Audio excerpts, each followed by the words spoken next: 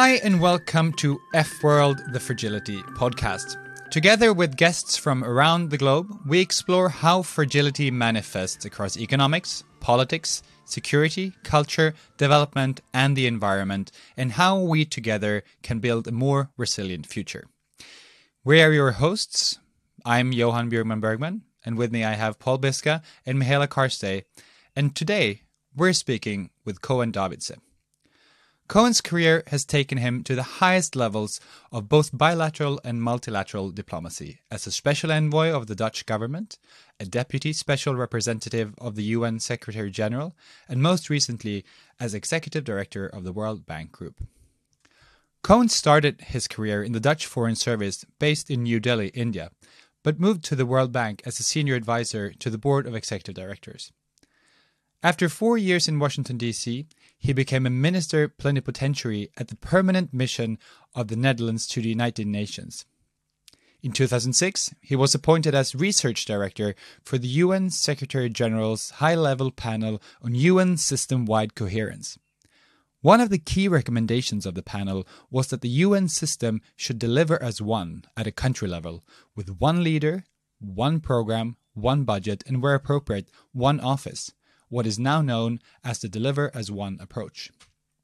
Subsequently, Koen was appointed Director of Peacebuilding and Stabilization with the Dutch Foreign Ministry and became the Dutch Special Envoy for Sudan, facilitating the Sudan Comprehensive Peace Agreement, which ended the Second Sudanese Civil War and led to independence for South Sudan. Koen was also instrumental in the creation of the first Dutch strategy for security and development in fragile states in 2008. He then moved on to become the Director of Multilateral Institutions and Human Rights in the Dutch Foreign Ministry, as well as the Dutch Special Envoy to the Sustainable Development Goals Global Consultations.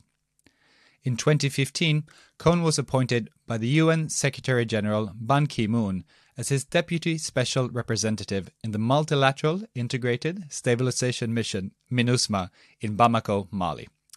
He holds a degree in International Relations and Political Science from Erasmus University in Rotterdam, and we're very thrilled to have him with us today. Welcome to F-World, Koen. Thank you very much. Glad to be here. Wonderful. So it is obvious to anyone that yours is an incredibly distinguished career with consecutive appointments at the very highest levels of diplomacy. But here at F-World, we really want to dive a little bit deeper behind the titles and roles to understand what drives our guests. So, Koen, would you care to share with us some of your formative experiences and people and places and ideas that have shaped your life and career? Well, thank you. I think the major motivation behind that sort of connects the points that you mentioned is leave no one behind. Basic solidarity, basic human solidarity is incredibly important. And part of that is basically looking at countries in conflict where people are, of course, very vulnerable. If as a world community we can't take care of the most vulnerable, then we're not being the humanity that we should be. So I think that's been an incredibly important motivation for me. Lifting all boats, being respectful to everyone, giving everybody an opportunity. I think that's incredibly important. And in FCV situations, it's about preventing lost generations. I think it's clear that the Sustainable Development Goals that we all want to achieve by 2030 will be achieved last in conflict-affected countries. And that's why we really need to work hard on them. And I think at several stages in my career, I've been inspired by other people working on this. And I find your podcast very inspiring. I've been inspired by the books of the likes of Paul Collier, The Bottom Billion, which was very important. The World Development Report of the World Bank from 2011 by Sarah Cliff and Nigel Roberts. So I think that's been very inspiring. But the most inspiring thing to me has been the people that I've met in difficult situations, whether it is in Sudan, in Mali, in DRC, or Afghanistan. Those are the stories they tell, the resilience they show, their wishes and their needs, I think are part of the inspiration why I work so much on this agenda. That's incredible, and some of those reports that you mentioned and those works are absolutely seminal within this space. What made you kind of initiate your career within the international space? If we go back even further, what made you kind of apply for that job to go to New Delhi, India, as part of the Dutch Foreign Service? From that beginning. Yeah, I think it's to me it's always been clear that I wanted to work internationally, the inspiration of solidarity among nations, among peoples, is very important to me. Part of my family grew up in other parts of the world, and so my grandfather was a teacher who taught Indonesian children in the colonial days. So there's also that experience. So building on that, there always was the expectation that I would do something in this field, and I'm really happy that thanks to my generous employers, I've been able to do that. Yeah, that's wonderful. And so, how does it come when? So you talk about solidarity and you talk about this will to explore, kind of working across the world, but you kind of went towards the most challenging places. You know, a lot of people might have gone to Indonesia or to China to work on these development and solidarity questions, but you kind of veered towards the fragility, conflict, and violence context. What was it that pulled you in to those most challenging of contexts?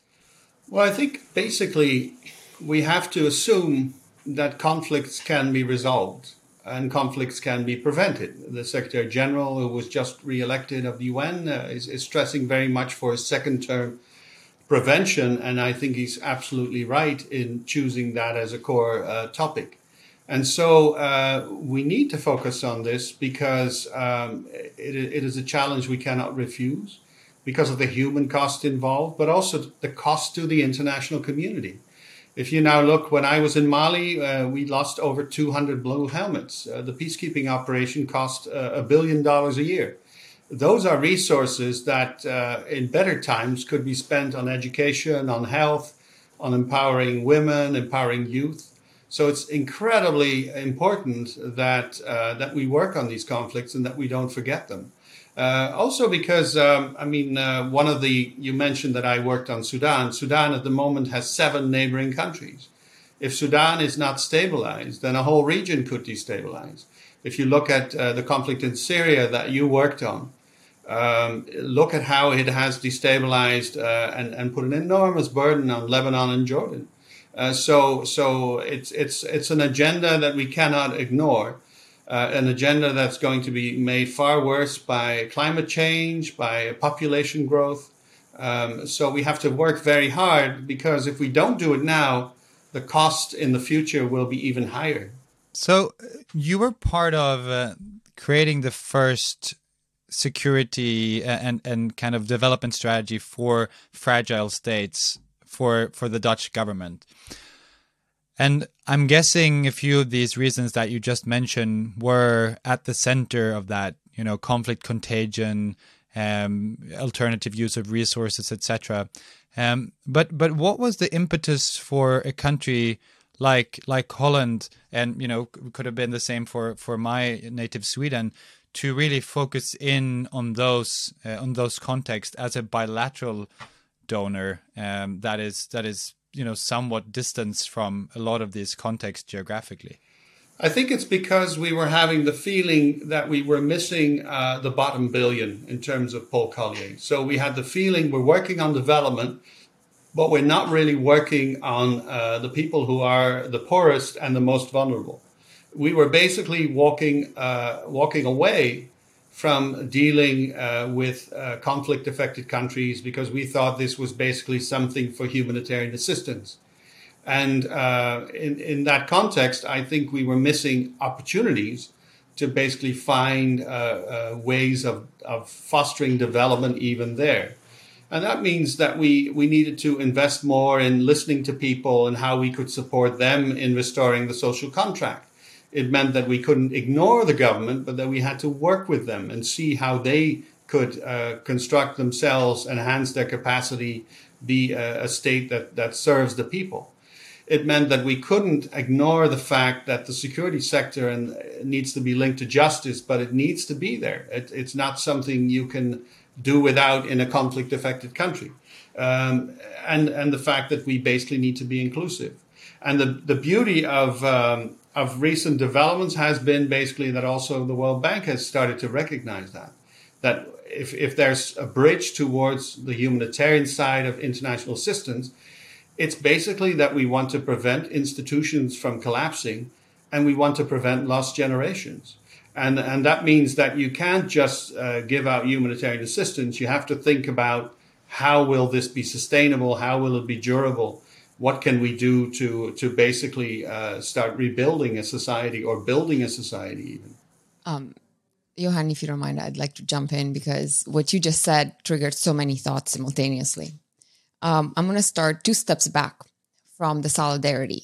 Having been born in Romania, seeing what it did for my country at that moment to be embraced by the West, to be helped, just like the entire Eastern Europe was, that transition could have gone very differently. There was no guarantee in 1989, 1990 that all of the countries of Eastern Europe would be where they are today, with few exceptions, of course. So I really appreciated hearing sort of your perspective on solidarity. And that sort of took me to the next thought. As we are trying to have solidarity with fragile states, one obstacle that I have seen among various international organizations, but even for bilateral donors, and it's just part of the broader conversation, there's so many ways to define fragility. What is a fragile state? How do we look at it? How do we think about it? And I actually read the strategy, the 2008 strategy, and it's just as pertinent today as it was in 2008, and that is 13 years ago. So tell us a little bit, how was it developed? How did you think, you and the team and the larger ministry team, think about strategy? How do you go about sort of, on one hand, making sure you're narrowing down to the things you can actually do and deliver, because you can't stretch yourself too thin, but at the same time have a strategy that's meaningful? No, I think that's a very good question. My sense is basically that we focused on the areas of politics, fostering a political solution. We focused on the areas of security, basically creating support for human security, a civilian-led security sector that is there for the people and not against them. And we focused also on justice and on peace dividend. And my sense is that at the core of things were weak state institutions that often had a center periphery problem. The periphery was not included in what the state was doing. Secondly, a lack of inclusion, a lack of social contract, ignoring certain communities, also ignoring women and youth. So I think those are very important issues. And of course, also a lack of opportunity, a lack of economic and social opportunity for certain regions, groups. And I think those were very important elements that we saw. And we basically worked with others because we knew that we knew something, but we didn't know everything. So we consulted widely. I also became co-chair of the DAC working group on fragile states, together with Jordan Ryan of UNDP at the time. And it was very important that we walked this minefield together. So that means consulting with other donors, consulting with the UN, with the bank at the time, but also with recipient countries. Because I was also involved in a dialogue with a group of countries we called the G7 Plus, with the distinguished Minister of Finance of East Timor and other ministers involved. So constantly checking with them, is this basically, are we heading in the right direction? And that led to, in 2011, to the New Deal for Fragile States, which we agreed at the OECD DAC conference in Busan, which emphasized these points. So first of all, don't forget these states, but also focus on certain areas that you risk forgetting. The support for state capacity, support for the justice sector, support for the security sector, support for women and youth. I think those are all elements that we wanted to highlight, as it's not just the quantity of aid. So we want more aid for fragile states, but we also want a certain focus on the issues, the binding constraints that basically keep these countries stuck in conflict and hopefully making a contribution to preventing future conflict. So you've mentioned quite a couple of times now the security sector. So I just have to ask you some questions about that. The easiest way, by easy I mean simply the easiest way to quantify it or to measure support to the security sector is to do train and equip. It's usually done, as you well know, on a bilateral basis. Very easy to keep track of. It's nice to report that you've done X amount of trainings, that you've, and sometimes it's extremely necessary, especially when the operational challenges in the battlefield are quite high. But how do you see the tension between that part of security sector support and then the necessary support on governance, which is a long-term aspect? It's harder to quantify. Yes, you can set up all the sort of results frameworks in place to capture that. And I'm especially curious, both in terms of where you started this in 2008 with the strategy you mentioned, but also as an SRSG. I think it's an essential question. The risk you run, I think there's two elements to security sector reform that are incredibly important. The first one is what you mentioned, training, equipment, etc. But the second element is to basically start off with the vision. And you need to work on a democratically controlled security sector, because that's the essence. If you don't have that, and within that framework, yes, you can do training and equipment, but you can also do what is very important and what the World Bank helps with at times. You need to look at transparency in terms of the budget. You need to look at transparency in terms of procurement, because basically it's clear that these countries have legitimate security needs. So they need a security budget, but it needs to be well spent. It needs to be well spent so you have effective human security. It needs to be well spent so you don't crowd out the social sectors. So the risk we run with the training and equipment, if it's not preceded by a vision of this is how we see the security sector, this is how we see the division of labor between the armed forces, between the gendarmerie, the role of the local police. This is the census we're going to do so that we make sure that the armed forces are inclusive. This is the kind of training we're going to do so they know that they're for the people and not against the people. I think that is an essential element, and we need to emphasize that very strongly. So would you say then, so this is a personal perspective, which you of course may agree or disagree with, but one thing that I found in my experience working on security sector reform is that often there's a vision for the security sector, but not a vision for security sector financing. And often it's generally those with the money are the development actors, and they have very, very clear mandate on what they can do, what they cannot do. Those with the expertise on security sector reform are usually international organizations that lack that sort of financial muscle. So how do you balance those things, especially when you were in Mali or in MINUSMA or elsewhere in your career? Have you seen, I know of a Dutch program in Burundi that was famous for the way it sort of... So I think 8 years long is a very different way of doing it. So do you have any examples of any situations you've encountered where you thought this was done well, and why? I think I'm very proud of the program in Burundi, because that's exactly what we're talking about. A program where you basically have a long-term commitment. You're not just providing individual pieces of equipment or training, but you have a bigger program, a longer-term program. You're trying to look at capacity building in terms of the budget, etc. And we need to do more of that. And there is, of course, interesting organizations that are doing it, DCAF and other specialized expertise. But I think it's incredibly important. This is, of course, a very sensitive topic, but it's very important that we incentivize countries to say, we're going to use the World Bank for that. And we're going to basically ask them to help us with a public expenditure review that focuses on how can we improve the transparency and the effectiveness of the defense budget. And you're absolutely right that we sometimes forget that, and that we focus on once again the training and equipment.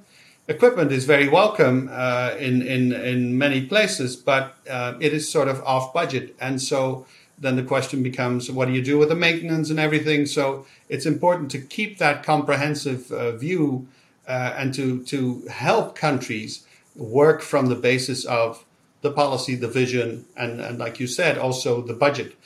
Because the risk we run if we give all these pieces of individual training and all these pieces of individual equipment, that we basically think it's all about that. As long as they have the armored personnel carriers, it's going to be okay. And no, it's not. It depends on, that's an instrument, but an instrument for the vision that needs to be clear.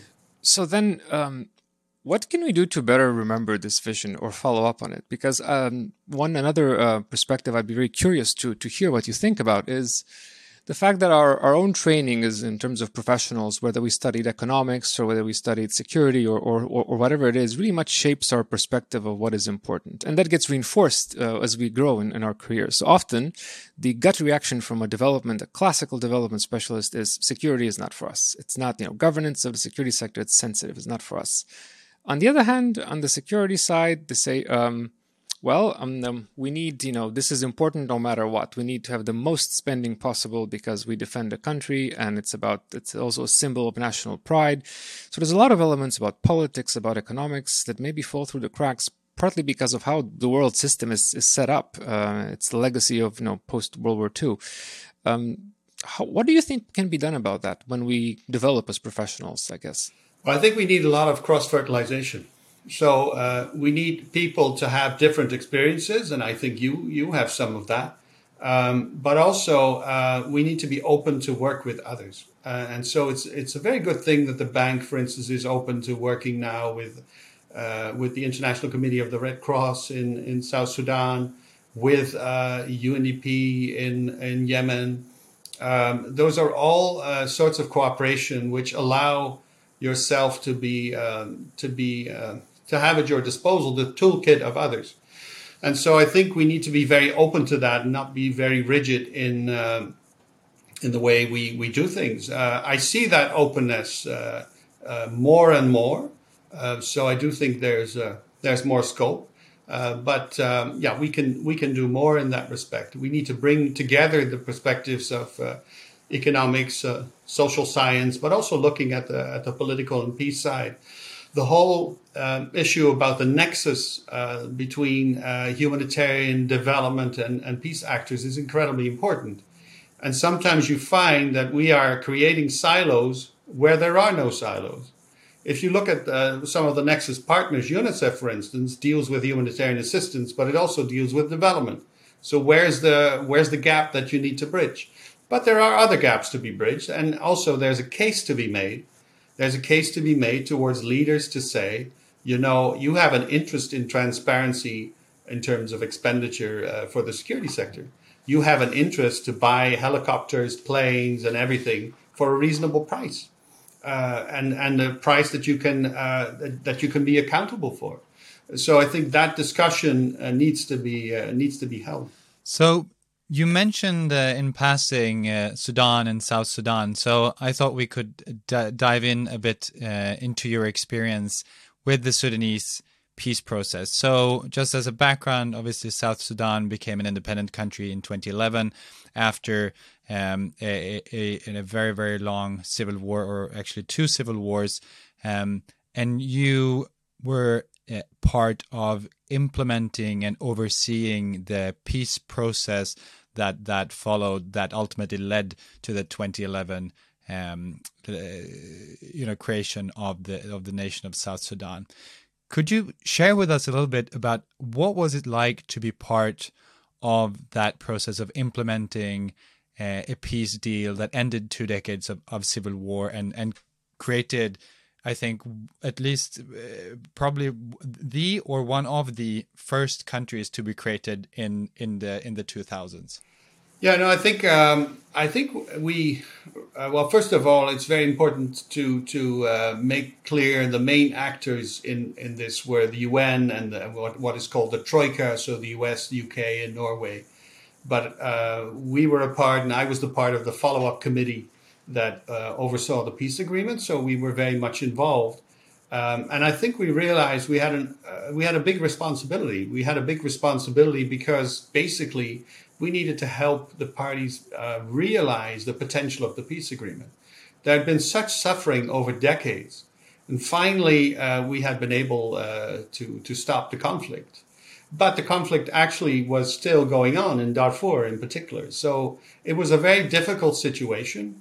Also, there were clearly differences of opinion whether there should be a secession of South Sudan. And we wanted that to be a decision of Sudanese and not something imposed by the outside world. In the end, a referendum in South Sudan decided overwhelmingly that they wanted a separate state. So it was an important part of the history of Sudan, not easy, and we realized we had to do a good job in order to basically prevent further suffering. But that also meant that we sometimes had to call out things like the continuing violence in Darfur. I was involved in. I took an initiative I hosted 2 meetings to basically to get humanitarian actors to be allowed back into Darfur. When the indictments came from the International Criminal Court against the Sudanese government, they basically blocked entry and threw out humanitarian assistance. So I worked on getting that back. And also we initiated, as the Netherlands, arbitration by the Permanent Court of Arbitration in The Hague between the North and South about the Abyei border province, basically, dear to both sides, so that we wouldn't have an extra element of conflict. And that has helped basically at least eliminate violent conflict over that area. So it was important to try and keep the process on track. And yes, in 2011, I was present at the creation of South Sudan, and we were, of course, full of hope. Unfortunately, a lot of things happened after that, and hopefully now there's a new opportunity to start building the new nation.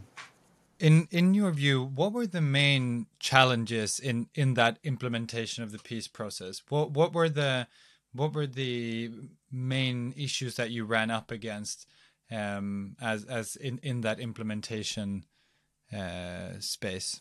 I think the problem at the time was that there was, on the one hand, the need to bring everybody together, and on the other hand, there were forces pulling things apart. The ongoing violence in Darfur, the sense in the South, we need to go our own way. Those were important elements we needed to take very seriously, and we needed to find peaceful ways of making that happen. Because in the end, the separation between North and South could have been very violent from the start. It wasn't. So I think those were the most important challenges. And there, in a situation like that, of course, it's up to the local parties in the end. But it's very good to have the UN presence there, and it's very good as representatives of the countries that have worked on the peace agreement to keep on sending messages, to keep on having the dialogue with the parties, to keep on extending a hand, so that they know that the international community is there to help, but also that the international community is watching them take seriously the implementation of the peace agreement. So I think that was the contribution we could make to that process. So I have a follow-up question to this, because one of the most valuable things that I think we can help our listeners and viewers understand is what goes on in these negotiations. How is it like, not so much in terms of content, which are obviously things for that are sensitive, but you get assigned to this team where you someone tells you are going to go now and be part of this negotiation. It's your job to help make it happen. On a day-to-day basis, how do you start? Do you get 20 emails in the morning with your briefings? Do you go to different meetings? And then when do you know or how do you judge the situation where you say, okay, now it's time to ramp up the heat and to say, okay, we know what's happening in Darfur. We know what's happening with your armed group associated with your political party, versus the opposite perspective in which you could say, well, we know all of that, but it's really important that right now these parties keep talking. So calling them out won't help much. So can you give us a sense of how that was like? Yeah, I think there's many elements at play here, but I think the most important thing is that the beauty of working for a country like the Netherlands or working for the United Nations is that people trust you because you don't have a hidden agenda. And so I think it's very important you come to the conflict with that. We're not there to further our own cause. We're really here to help. And I think that's an important element that gives you a lot of legitimacy. And then you have to point parties to their responsibilities. You have to basically point out, do you want suffering to continue? Do you want to seize this opportunity? And sometimes you do that behind closed doors, and sometimes you have to send a signal. Most helpfully, of course, when you do that together. I think it's incredibly important to be on the same song sheet in a situation like that. When people go it alone, that won't help the situation. So whether in Sudan or in Mali, where of course I was working on implementing the peace accord, it was incredibly important to keep everybody posted and ask, are we still on the same song sheet? Is this the message we're going to give to the parties? And to inform everybody, and based on that information to coordinate. So that basically is the best way forward. So one thing that happens in these situations is that, of course, the government or the representatives of the different parties are, of course, very skillful in understanding each other, partly because they deal with opaque environments where they have to constantly think where the adversary, when they are at that stage of being adversarial, what they will do. But they also apply the same sense to the donors. They will know exactly, where there's an opportunity to maybe use one against the other and so on. How did you navigate those situations? Or you just mentioned, to be on the same page. Did you have a meeting with everyone? Did you say, okay, this here we need to stop. We have to do something else? Well, for instance, in the case of Sudan, we had the Friends of Sudan group, which was very informal and which included the most important countries involved. And we basically kept in touch with each other. We had regular meetings, regular calls. Nobody would do something without informing the others. And I think that was extremely helpful to prevent any surprises and also to improve your information base. And in the end, that's also to the advantage of the parties involved in the conflict, because they don't want somebody on Monday coming to tell them you have to go left, and on Tuesday somebody to tell them you have to go right. They want a consistent message. And in the case of Mali, we had several ways of doing that. We worked very closely with Algeria, which was chair of the follow-up committee of the peace accord. I worked very closely with the multilateral organizations, the ECOWAS, the African Union, and also the EU. We worked, of course, with the P5, who are always very interested and who we need to keep on board. I mean, they also have to approve our budget every year.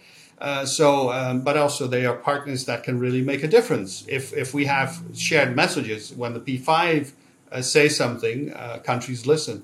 So in all those groups, you basically needed to keep informed, and then of course the neighboring countries. In the case of both Mali and Sudan, the neighboring countries are incredibly important. IGAD in the case of Sudan, and ECOWAS countries in the case of Mali. You have seen that also recently when there was a coup attempt in Mali, or a coup, that ECOWAS actually set the agenda. Basically, these are the criteria for us to be able to deal with you again.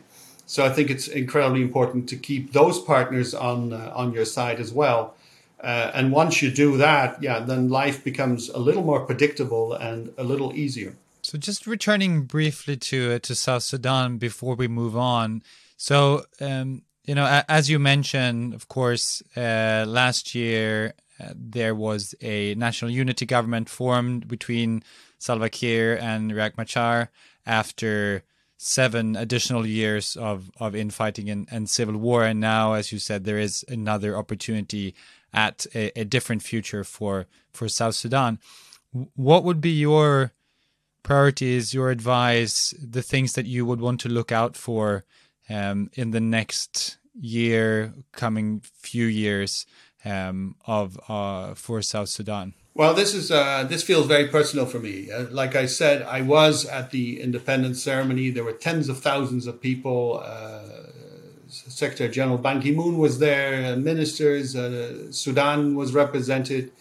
And so we need to, that was a day of a dream, and we need to help South Sudan realize that dream. And I think the first element that is incredibly important is to restore trust. The authorities basically have to show that there is trust, that there will be peace. Because that's also important, since one of the elements of hope in 2011 was the return of the diaspora.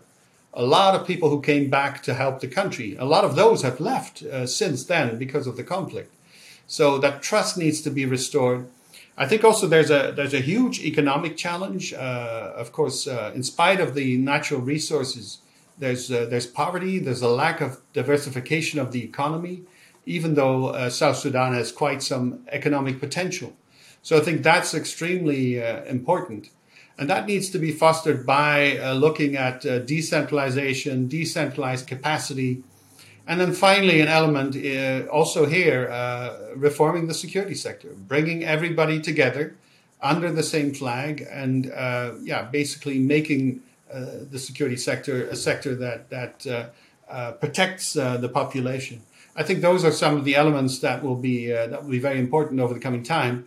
And I wish the country well. I hope for the best, and the international community stands ready again to assist. So you said a key word, and I actually have a question that's applicable not just to fragile countries, to all countries around the world, even here where most of us are sitting in Washington today, and it's a problem here as well.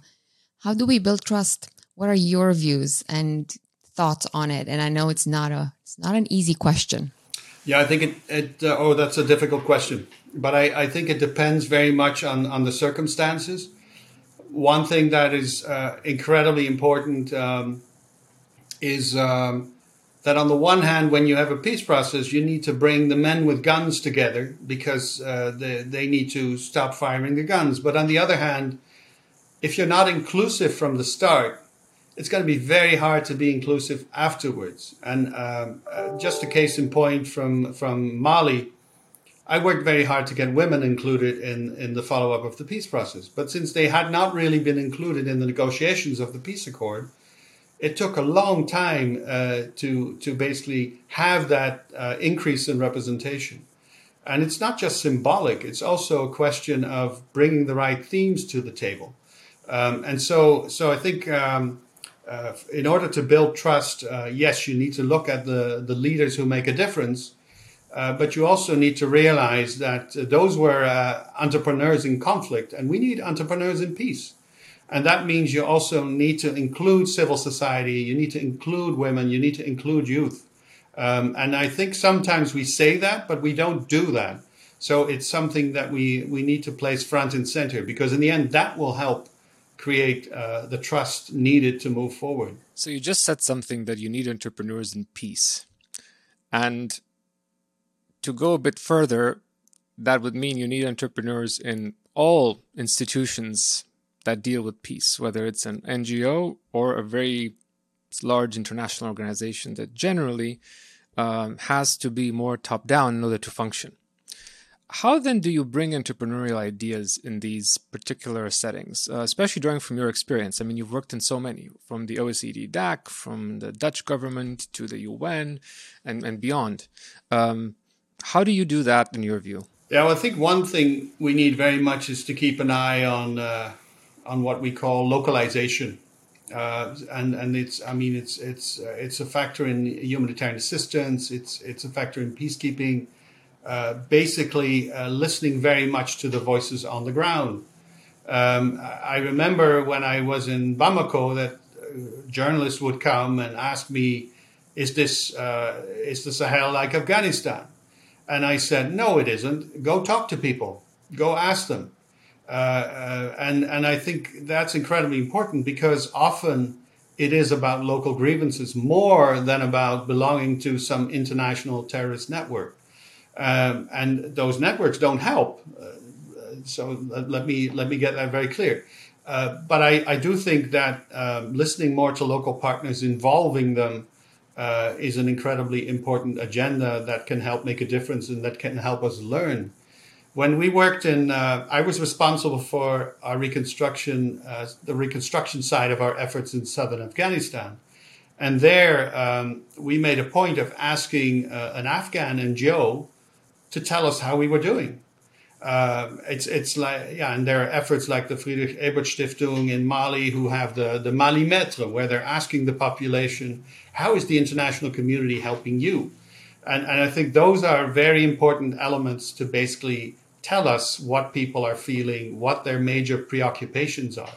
And so I think that's extremely important to basically have a realistic sense of what the real obstacles are and what the issues are that you have to focus on. So just building on that, then once you have that data, once you have those insights in your country programs, in your country management units, how do you get them to move up the organizational structure? Because there will be inherently some resistance within large bureaucratic structures to implementing new ideas that maybe do not fit within the models and molds that have been used for a long time. So in your experience, how do you get those ideas to really penetrate from the bottom up and gain support so that they don't just kind of get stuck on that country level?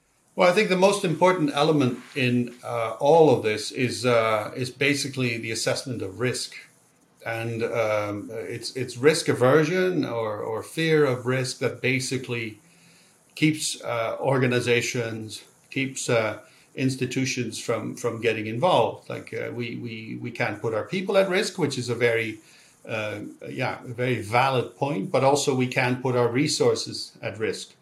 And I think there the element is to be very realistic on that and to show what is possible and what is not possible.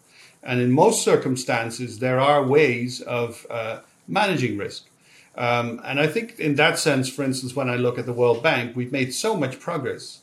If you look at the presence of the bank at the moment, nearly 50% of people in the field, more people present in conflict-affected countries, that really makes a difference, because that means that staff are not just focused on what does Washington think, but they're also focused on what does the UN think, what does the Netherlands think, what do local parties think.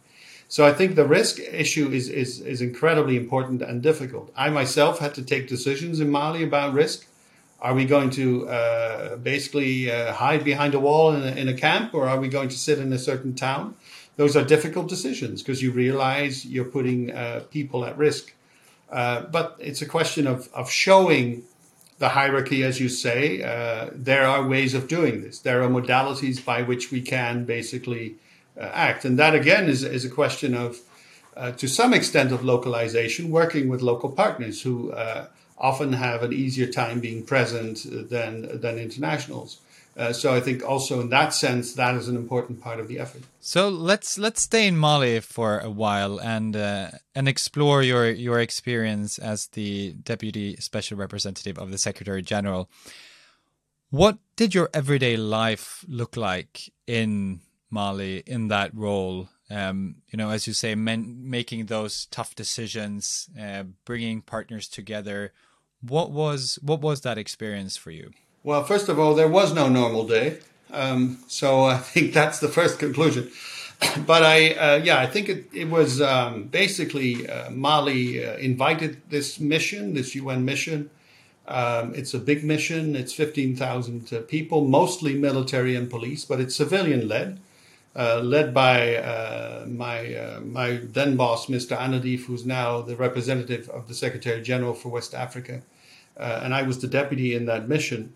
And the most important role I had was basically pushing for the inclusive implementation of the peace process. So keeping parties together, keeping them at peace, trying to make the tent bigger, include more parties, more people, also the women and youth and civil society that I was talking about, looking sometimes also for local solutions to conflict, empowering our staff who had a difficult time on the ground. So you had to make sure that they had everything possible. But the work also involves a lot of conversations with New York on how can we make the mission better? What kind of military capabilities do we need? Lots of engagement with the countries from the region, the P5, what I just mentioned, but also civil society, armed groups, the press. So it's quite a varied and interesting experience. So it's interesting you mentioned the P5 a couple of times, and I'm wondering if you can elaborate or share any views on the following idea. So assumption number one is peace building, peacekeeping has never been easy. It's never been an easy job. You just said it's never had been a normal day and so on. What some current views say is because of the different geopolitics in the world, because of the growing tensions, there are less and less of an agreement within the P5 on what's important. And this leads to peacekeeping missions and peace-building efforts being somewhat slowed down or maybe hampered by this. Conversely, if we think of the original assumption, it's never been easy. So has it really been that different? And what is your view on this idea?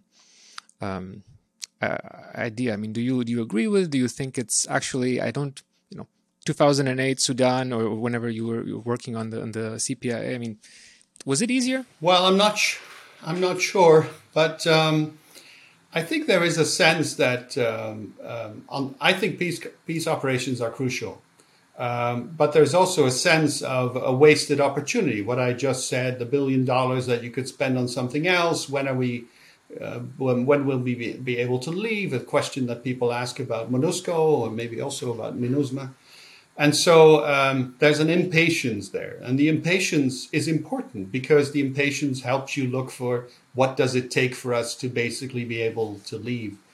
But I think overall the good news during my stay was that actually the P5 were quite supportive. And they may have had disagreements on other things, but they were fairly united on this. There may have been a bit of a difference that some wanted the budget to go up a little, the budget to go down. But overall, I felt support, and we also helped build that support. I was invited every 6 months to come to New York. My boss also went regularly to New York. We spoke to P5 representatives and made the case and heard from them what they thought were avenues that we should explore. Also, the council visited Mali 3 times during my presence there. The Secretary General visited. So those are all kinds of visits that are incredibly important to basically foster the support, but also the comprehension. Are we still working on the same project? Are we still on the same song sheet?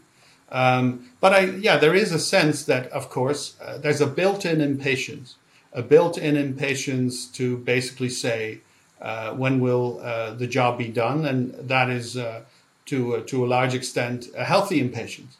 Oh yes, so yes, we were talking about the P5 and how has it been easy and all that, and you were talking about building the support to the P5, and it's basically this iterative process and not just taking for granted whatever happens, and so on. So I had a follow up to that, but maybe we can just I can ask it now or okay. So building on what you just said.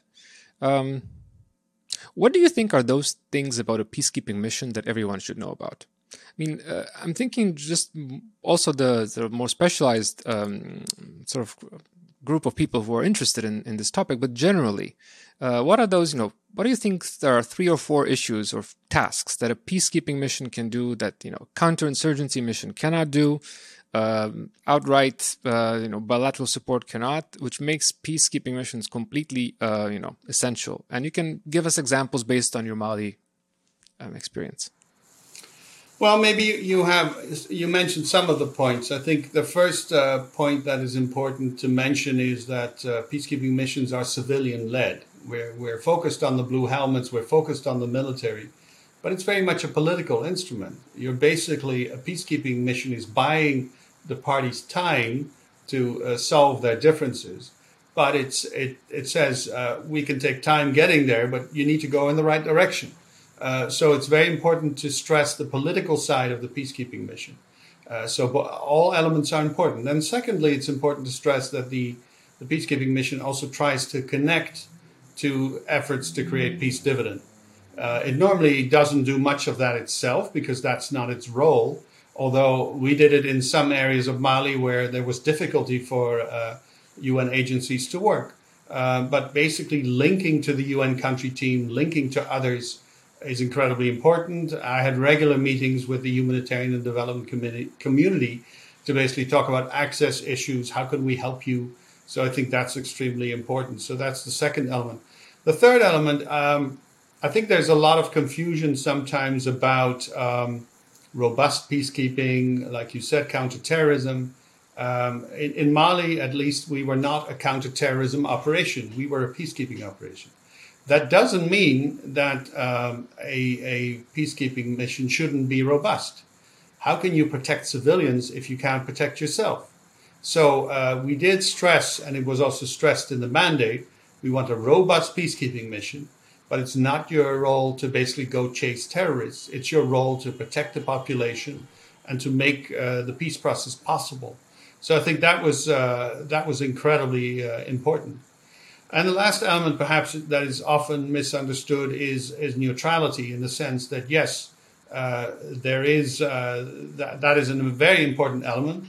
But many of the operations we have now are not the old kind where you have two parties and the UN needs to be in the middle to stop them from being violent towards each other. It's basically a situation like in Mali where you have a peace accord, and the peace camp is actually quite big. It has 90%, 95% of the actors. But there are some who are not in the peace process and who cannot be enticed to come into the peace process. And so it's not that the UN can be then even-handed between the terrorists and those who are in the peace camp. So that's a very difficult situation, of course. But the UN then, of course, is on the side of the peace process.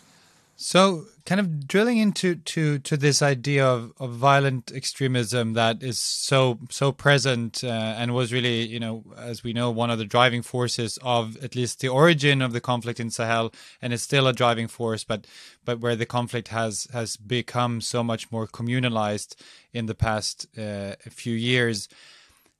From your point of view, in your role in MINUSMA, how did you think about balancing humanitarian and security and development interventions in a context where you have such an unpredictable and multifaceted threat to deal with? And on top of that, the mission not specifically being an anti-terrorist mission, but a peacekeeping mission. No, that's extremely difficult. I think there's basically you are very much there to be in touch with the population. And when you're being attacked yourself, there's a huge risk that you become bunkerized and that you lose the contact with the population. So I think one of the challenges we had is to keep on reaching out. And I think we did to basically make sure that people realize you are basically working for their protection. And you're basically there also to help settle conflicts.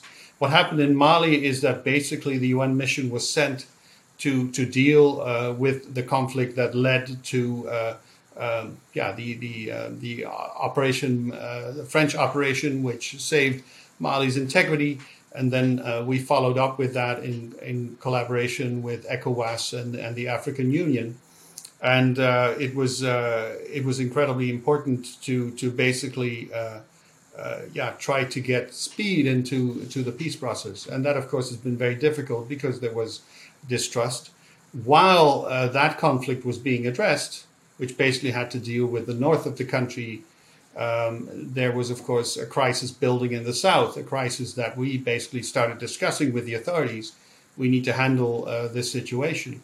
And that, of course, that conflict has now become more violent while we're still implementing the peace accord. And so it's incredibly important to make progress on the peace accord in order to be able to deal with all the other challenges that Mali is facing.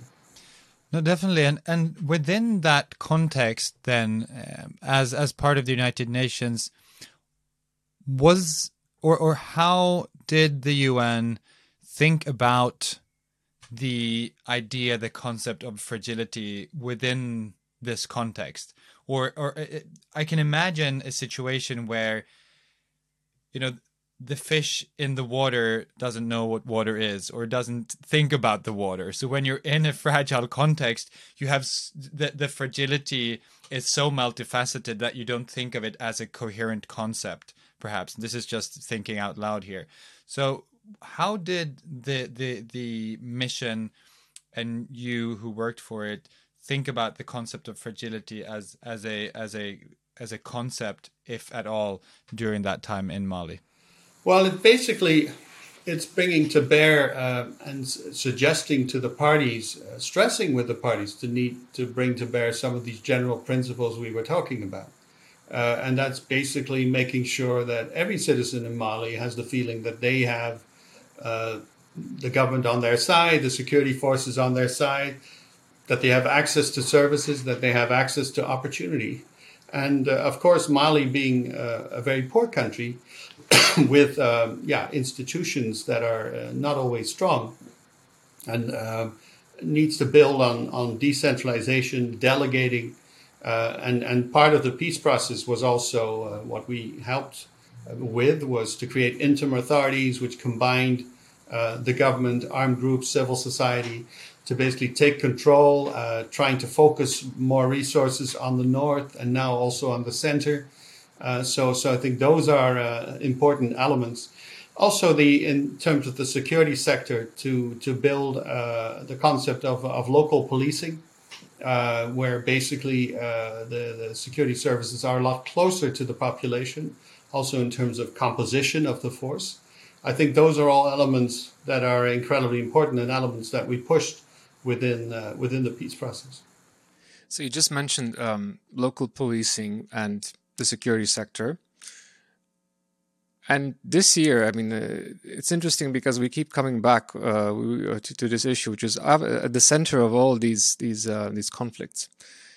10 years ago, the WDR 2011 spoke specifically about security sector financing, about public financial management of police, defense, courts.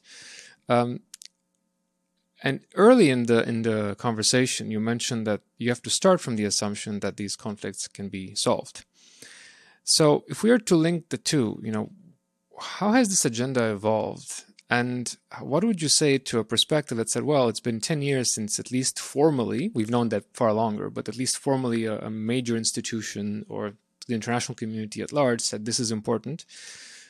And yet we still struggle with the same sort of challenges to make security forces effective and to work for the population rather than against them sometimes in these contexts.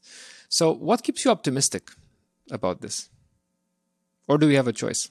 No, I think what makes me optimistic is that there's a lot more focus from various institutions on these issues. So we do have a lot more experience. And if you look at the World Bank, I think 10 years ago, some of the activities in this area were more nice pilots, early ideas, and now it's more ingrained. It's more part and parcel of this is what we need to look at. If you also look at the UN, the Department of Peace, Political and Peace Operations, they're also the ROLSI section is looking into security sector reform. Several bilaterals have now had more experience with it. So in that sense, I think there's more awareness that this is important.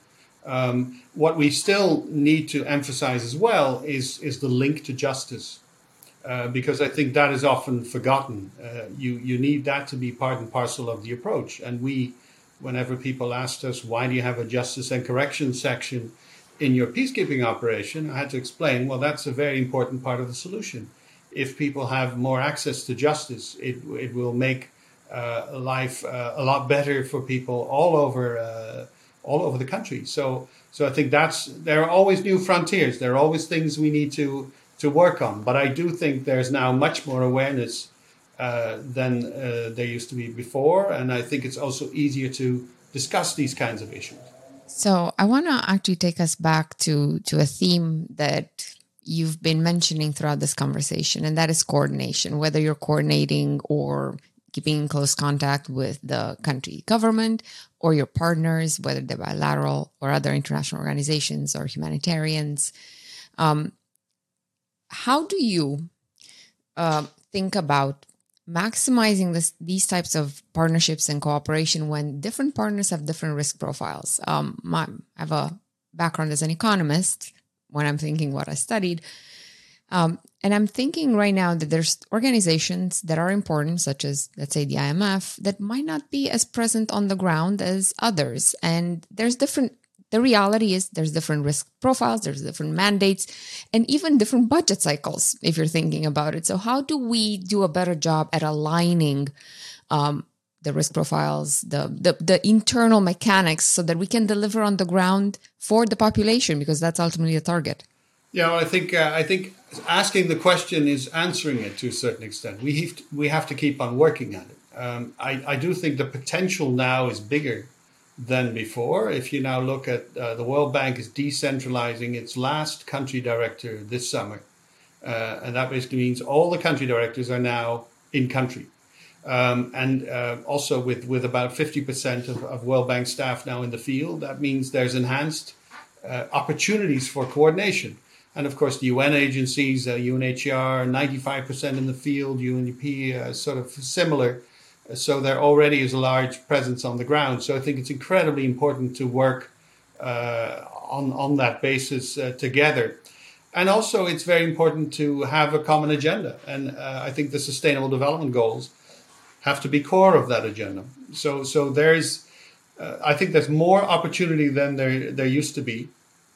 And I think the good news about the agenda on fragility is basically that we're saying, let's take the country's own ownership and own strategy very seriously. We can contribute to it, but this is the strategy that we all contribute to. So we have to keep on working at that. And I think especially now in a time of post-COVID, although some countries are not post-COVID yet, they're still in dealing with the pandemic. But we have to come together even more, because the resources will have to do even more. It's not just the quantity of resources, but the quality. How are we going to make a difference? So it makes, until 2030, we have to embrace each other even more and work together. So in that spirit, then, a lot of the themes we've been discussing go back between security, development, humanitarian, security, development, humanitarian. And one interesting aspect I thought was the fact that for development and for humanitarian work, there tends to be more or less a certain sense of international agreement on principles of effectiveness of support. I'm thinking specifically here, for example, about OECD principles for development effectiveness. In your view, what would be some of those principles that could be applied to security assistance in general for the way bilateral actors fund and support the security sector in fragile states? Well, there has been some work on that in the OECD. I think it links also to the New Deal for Fragile States that we agreed in Busan in 2011. But I think the most important element is basically dealing with enhancing the civilian oversight of the security sector, and also the issues of transparency and good governance. I think those are the issues that are the most important. And having some coordination of support efforts, basically making sure that these efforts are synergetic, or at least deconflicting them. I think those are the very important elements. So the element basically of civilian oversight, of budget transparency and partnership. My sense is those would be the elements that would really help. So kind of staying on this idea of coordination, of collaboration, alignment, the Delivering as One report, which you played a key role in developing, was published 15 years ago this year. It was convoked by Kofi Annan, whom actually I once performed in front of in a concert in Stockholm. But how has this Delivering as One report helped reform the UN? And what have been the biggest challenges and the biggest wins for, on the one hand, countries, but also for the end beneficiaries of the UN missions, as well as for the people who sit between the big organization and the end beneficiaries, of whom you were one in Mali?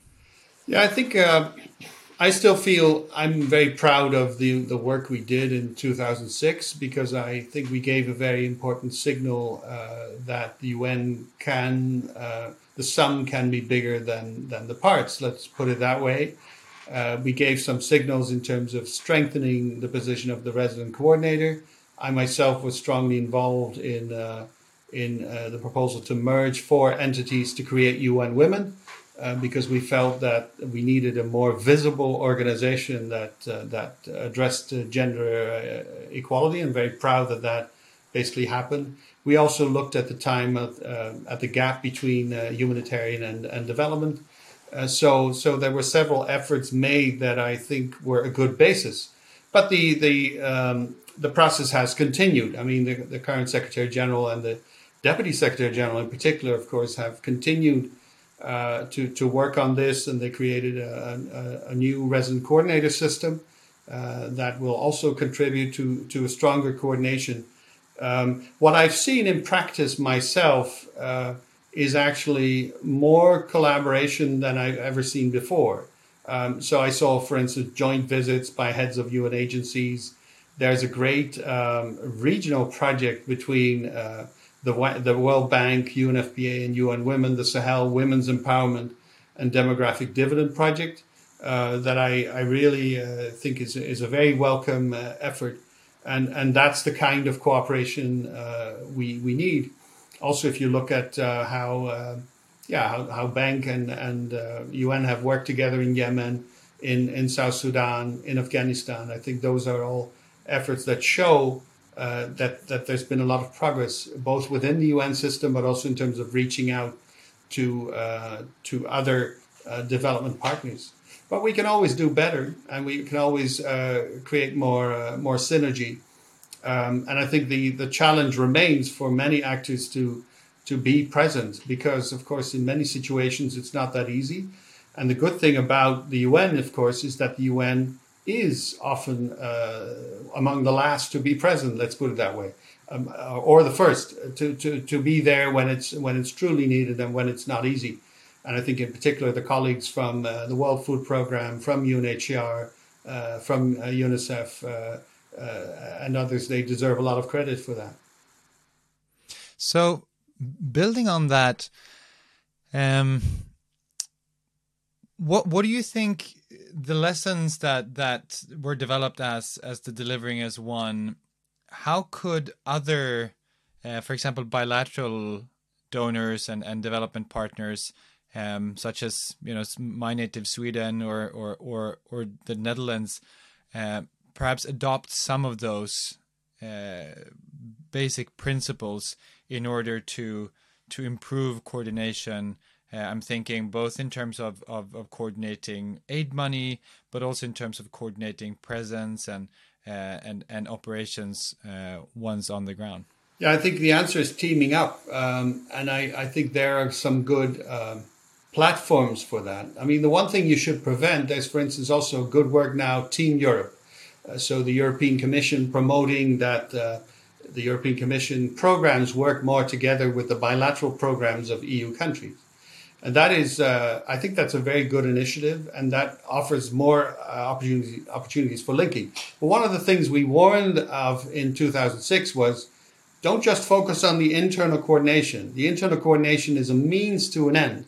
It's a means to going outward and talking to other partners. And so that is, and in the end, it's all about supporting the country. So I still think at the core is basically we're trying to support the country to implement its goals. We were involved in Mali together with UN Women in helping Mali produce its 1325 action plan. So its plan for women, peace and security. And once that plan was there, we could tell donors, let's not just do individual efforts, but let's try and make this plan possible, because this is the plan of the government, the plan that the government had consulted with civil society. The Secretary General of the ministry that basically made this plan was a former UNICEF staff. So he had good connections to the UN system. And that basically produced, a good synergy to work together to implement the country's own priorities. So I think that's a good example of the way it should be, to unite around these priorities. And then, of course, in situations of fragility, there's always scope to help certain elements of civil society to do good for the population, to work with women's groups, to work with certain communities. And that's also where differences can be made. But I think part of the agenda of looking at fragility is also to look at the government as an instrument of change, as an instrument of social services delivery, as an instrument eventually of protection for the population.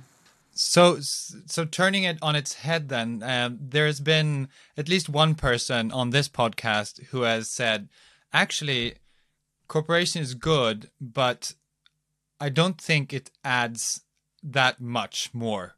Maybe let's not focus on cooperation anymore right now and just focus on what we're here to do. What would you say to those who feel like perhaps we invest too much time, too much effort, too much of the scarce resources that are allocated to development into cooperation efforts, and lose out on the gains that we might see? Yeah, well, I think in especially in the context of countries that are conflict affected, that have capacity issues, that have weak institutions, I come back to the need to sing from the same song sheet, to basically be on the same page.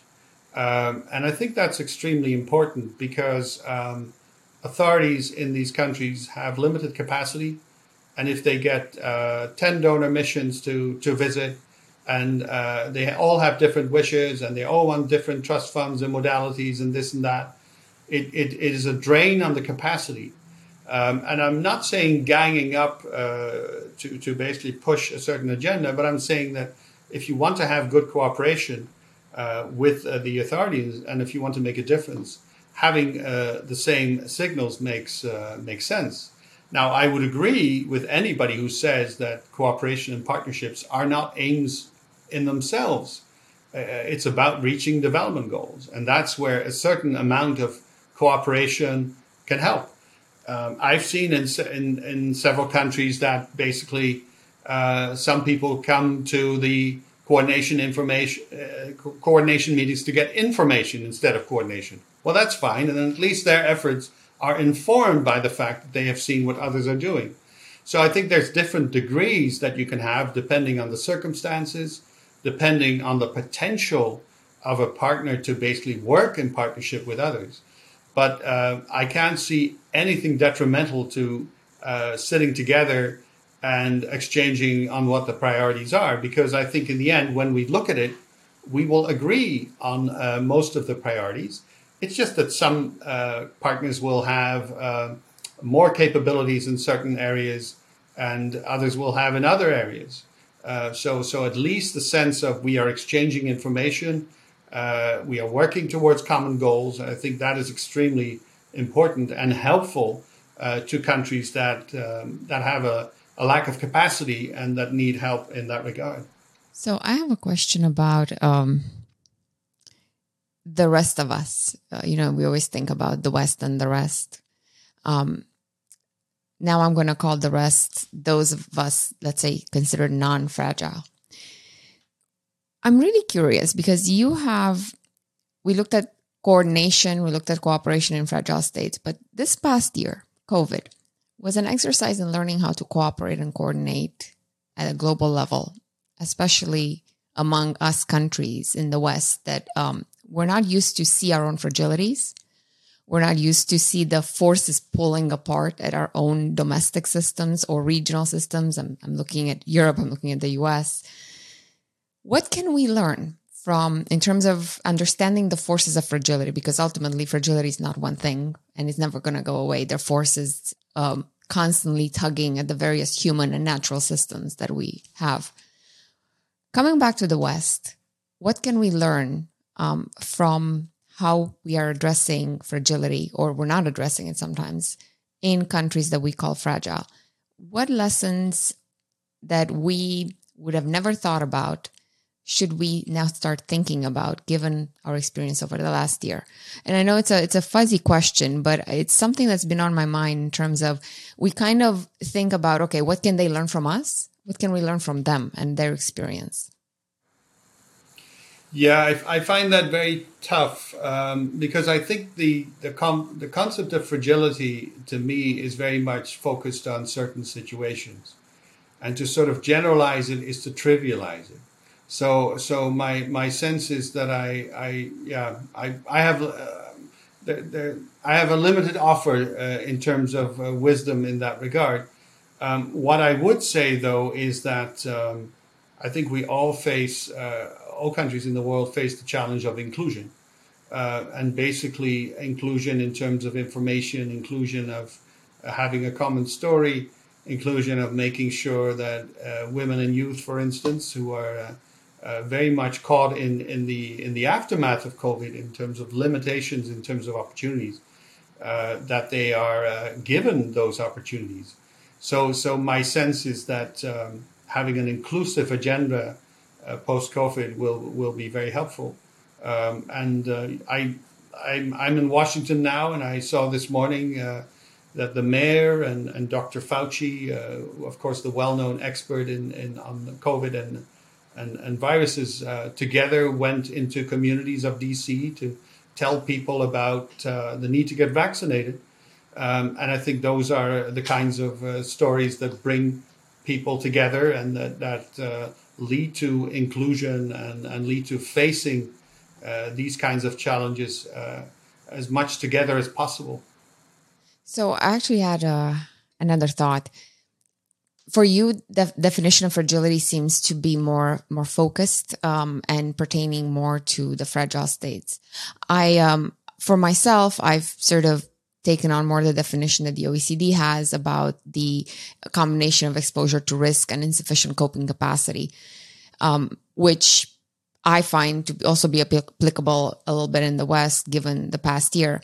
But I'm curious, throughout your career, how has your understanding of fragility evolved? How is it different today than it used to be in the past? And maybe why? I think, well, it'll be wrong to say that it hasn't evolved, but it's very hard to see because I'm a bit like the frog in the pan, and you don't know that the water is boiling. But basically, what I think is important is that you realize it takes time. And I think that's probably the most important element. But the interesting thing is you can't leave it at that, because you have to be patient and you have to be impatient at the same time. Because if it takes time, but you start off in the wrong direction, you're never going to get to the destination. So the combination, I felt very strongly also when I worked on Afghanistan, when I worked on Sudan, when I worked on the Sahel, is that I felt a combination of patience and impatience. The need to be patient and the need to explain to others that a certain patience is needed, while on the other hand being very impatient and saying, well, we at least have to go into the right direction. I think that's probably the major lesson I've learned myself. And secondly, I've seen evidence of the need to include women and youth. I think it's extremely important, like I said earlier, from the start to do that. And the third element is to always assess, are certain things not happening because of political will, or is it a question of capacity? And sometimes it's a combination of both. So I think that's also a very important element that I really take into consideration. So you talk about time, you talk about inclusion, but there's a key thing that you also mentioned, which is making sure that everybody moves in the right direction. And, you know, when it has to do with countries like Afghanistan, the Sahel, South Sudan, the right direction is peace, is stability, is an environment where the people of the country can live together. But we have these forces that want various different things and have various priorities. So on, I guess, a conceptual level, because there are so many differences between these various conflicts, how do you get them to move into enough of a coherent direction that you have a movement of the general process in the right direction? Yeah, I think that depends very much on the context. In Mali, for us, the peace accord was the guiding document. And the good thing about that peace accord was, of course, that it addressed all aspects. It addressed the issue of political solutions and the social contract. It addressed the issue of security and making the security sector relevant to people's protection. It addressed justice issues, looking into human rights violations and how to address justice moving forward. And it addressed peace dividend. So we had an agenda, basically. And then it's incredibly important to get people to rally around that agenda and to basically make that agenda successful so that the peace camp becomes bigger. And so that's one element. So you need, what is the platform you're working on? Of course, in the case of Afghanistan, those were the Bonn Accords. And in other situations, you have other elements. And of course, the consensus was also reflected in the Security Council resolutions we had, which also gave us guidance and which helped rally people and institutions around it. So I think those are important elements. And then based on those elements, you keep on have to rally everybody around. You have to inform people. You have to take people seriously, get their inputs on how to get there, how to get to the common destination. And don't forget people that need to be included. I think that's a really important element because you want everybody to feel involved, to be part of that solution. So what you've said, in a way, points to the fact that the unit of analysis is extremely important. Sometimes most oftentimes we should never forget it's people. It's people on whose lives depend on our work. On the other hand, you have the platforms like the Bonn Accords or the one you just mentioned. So I guess a question would be, what recommendations would you give younger diplomats, let's say, who are starting out to work in fragile states? What do you think are the most important roles that a diplomat, especially in a fragile state, can play? I think it may sound a little cliche, but I think be very humble and listen to the situation and learn from elders. I think those are very important elements. Talk to a lot of people, get a lot of views. In Mali, but also in other situations, I learned so much from talking to people and getting their views. And I didn't always agree, or I didn't always think that their ideas were going to lead to peace, but it was important to hear them. So my sense is basically, especially when you come temporarily to a certain situation, to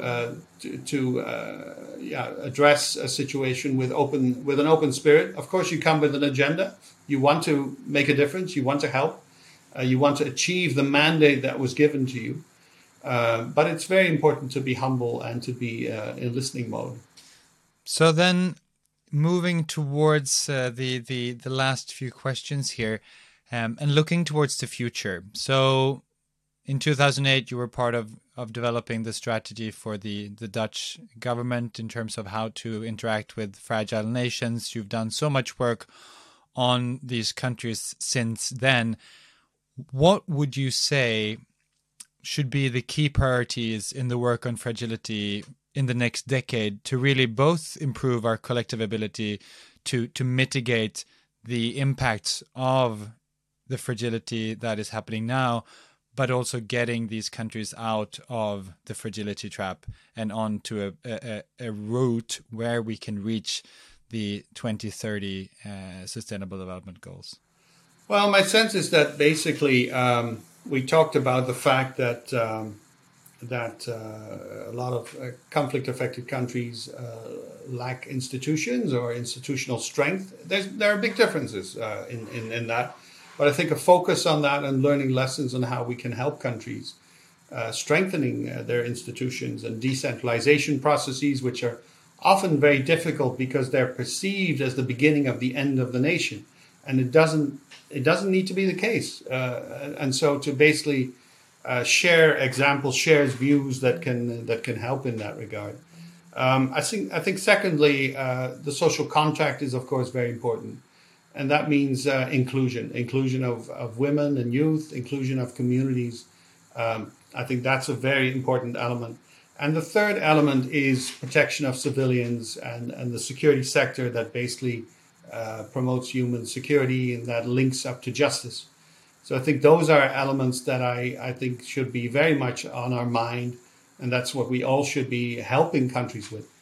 Wonderful. Well, this has been an incredibly wide-ranging, interesting, and wonderful conversation. We've really gone from these founding principles of solidarity, a multilateral approach that can lift all boats and reaching the bottom billion, to thinking about how we can bridge the humanitarian, security, justice and development sectors to not have any lost generations that are left behind. We've talked about the importance of partnerships and really knowing what you don't know, and coming with humility into all contexts, but in particular contexts affected by fragility, conflict and violence, and really helping countries focusing on those binding constraints that keep them fragile. We talked about how to get entrepreneurs in peace to get their ideas not just to the ground level, but into organizations, and how that really is a function of finding innovative ways to manage risks within organizations. We also talked about the importance of both patience but also impatience when it comes to driving a peace process forward, and ensuring that within that there is also a common direction where there's inclusion of women and youth and an understanding of, if things are not happening, why aren't they happening? And then lastly, Koen, you outlined 3 priorities for fragility, combating fragility in the next decade: strengthening institutions, strengthening the social contracts and inclusion, and really protecting civilians and strengthening the security sector. Thank you so incredibly much for joining us, Koen, today. This has been wonderful. Thank you very much. The book will be in bookstores in December. Wonderful. I'm just kidding. Thank you. Thank you. And also thank you to our listeners for tuning in to F-World, the Fragility Podcast. We hope you've found our conversation interesting and inspirational. We sure did. Please subscribe where you listen to podcasts. And if you want to know more about F-World, please visit our website, f-world.org, and follow us on Twitter @FWorldPodcast. Thanks for listening.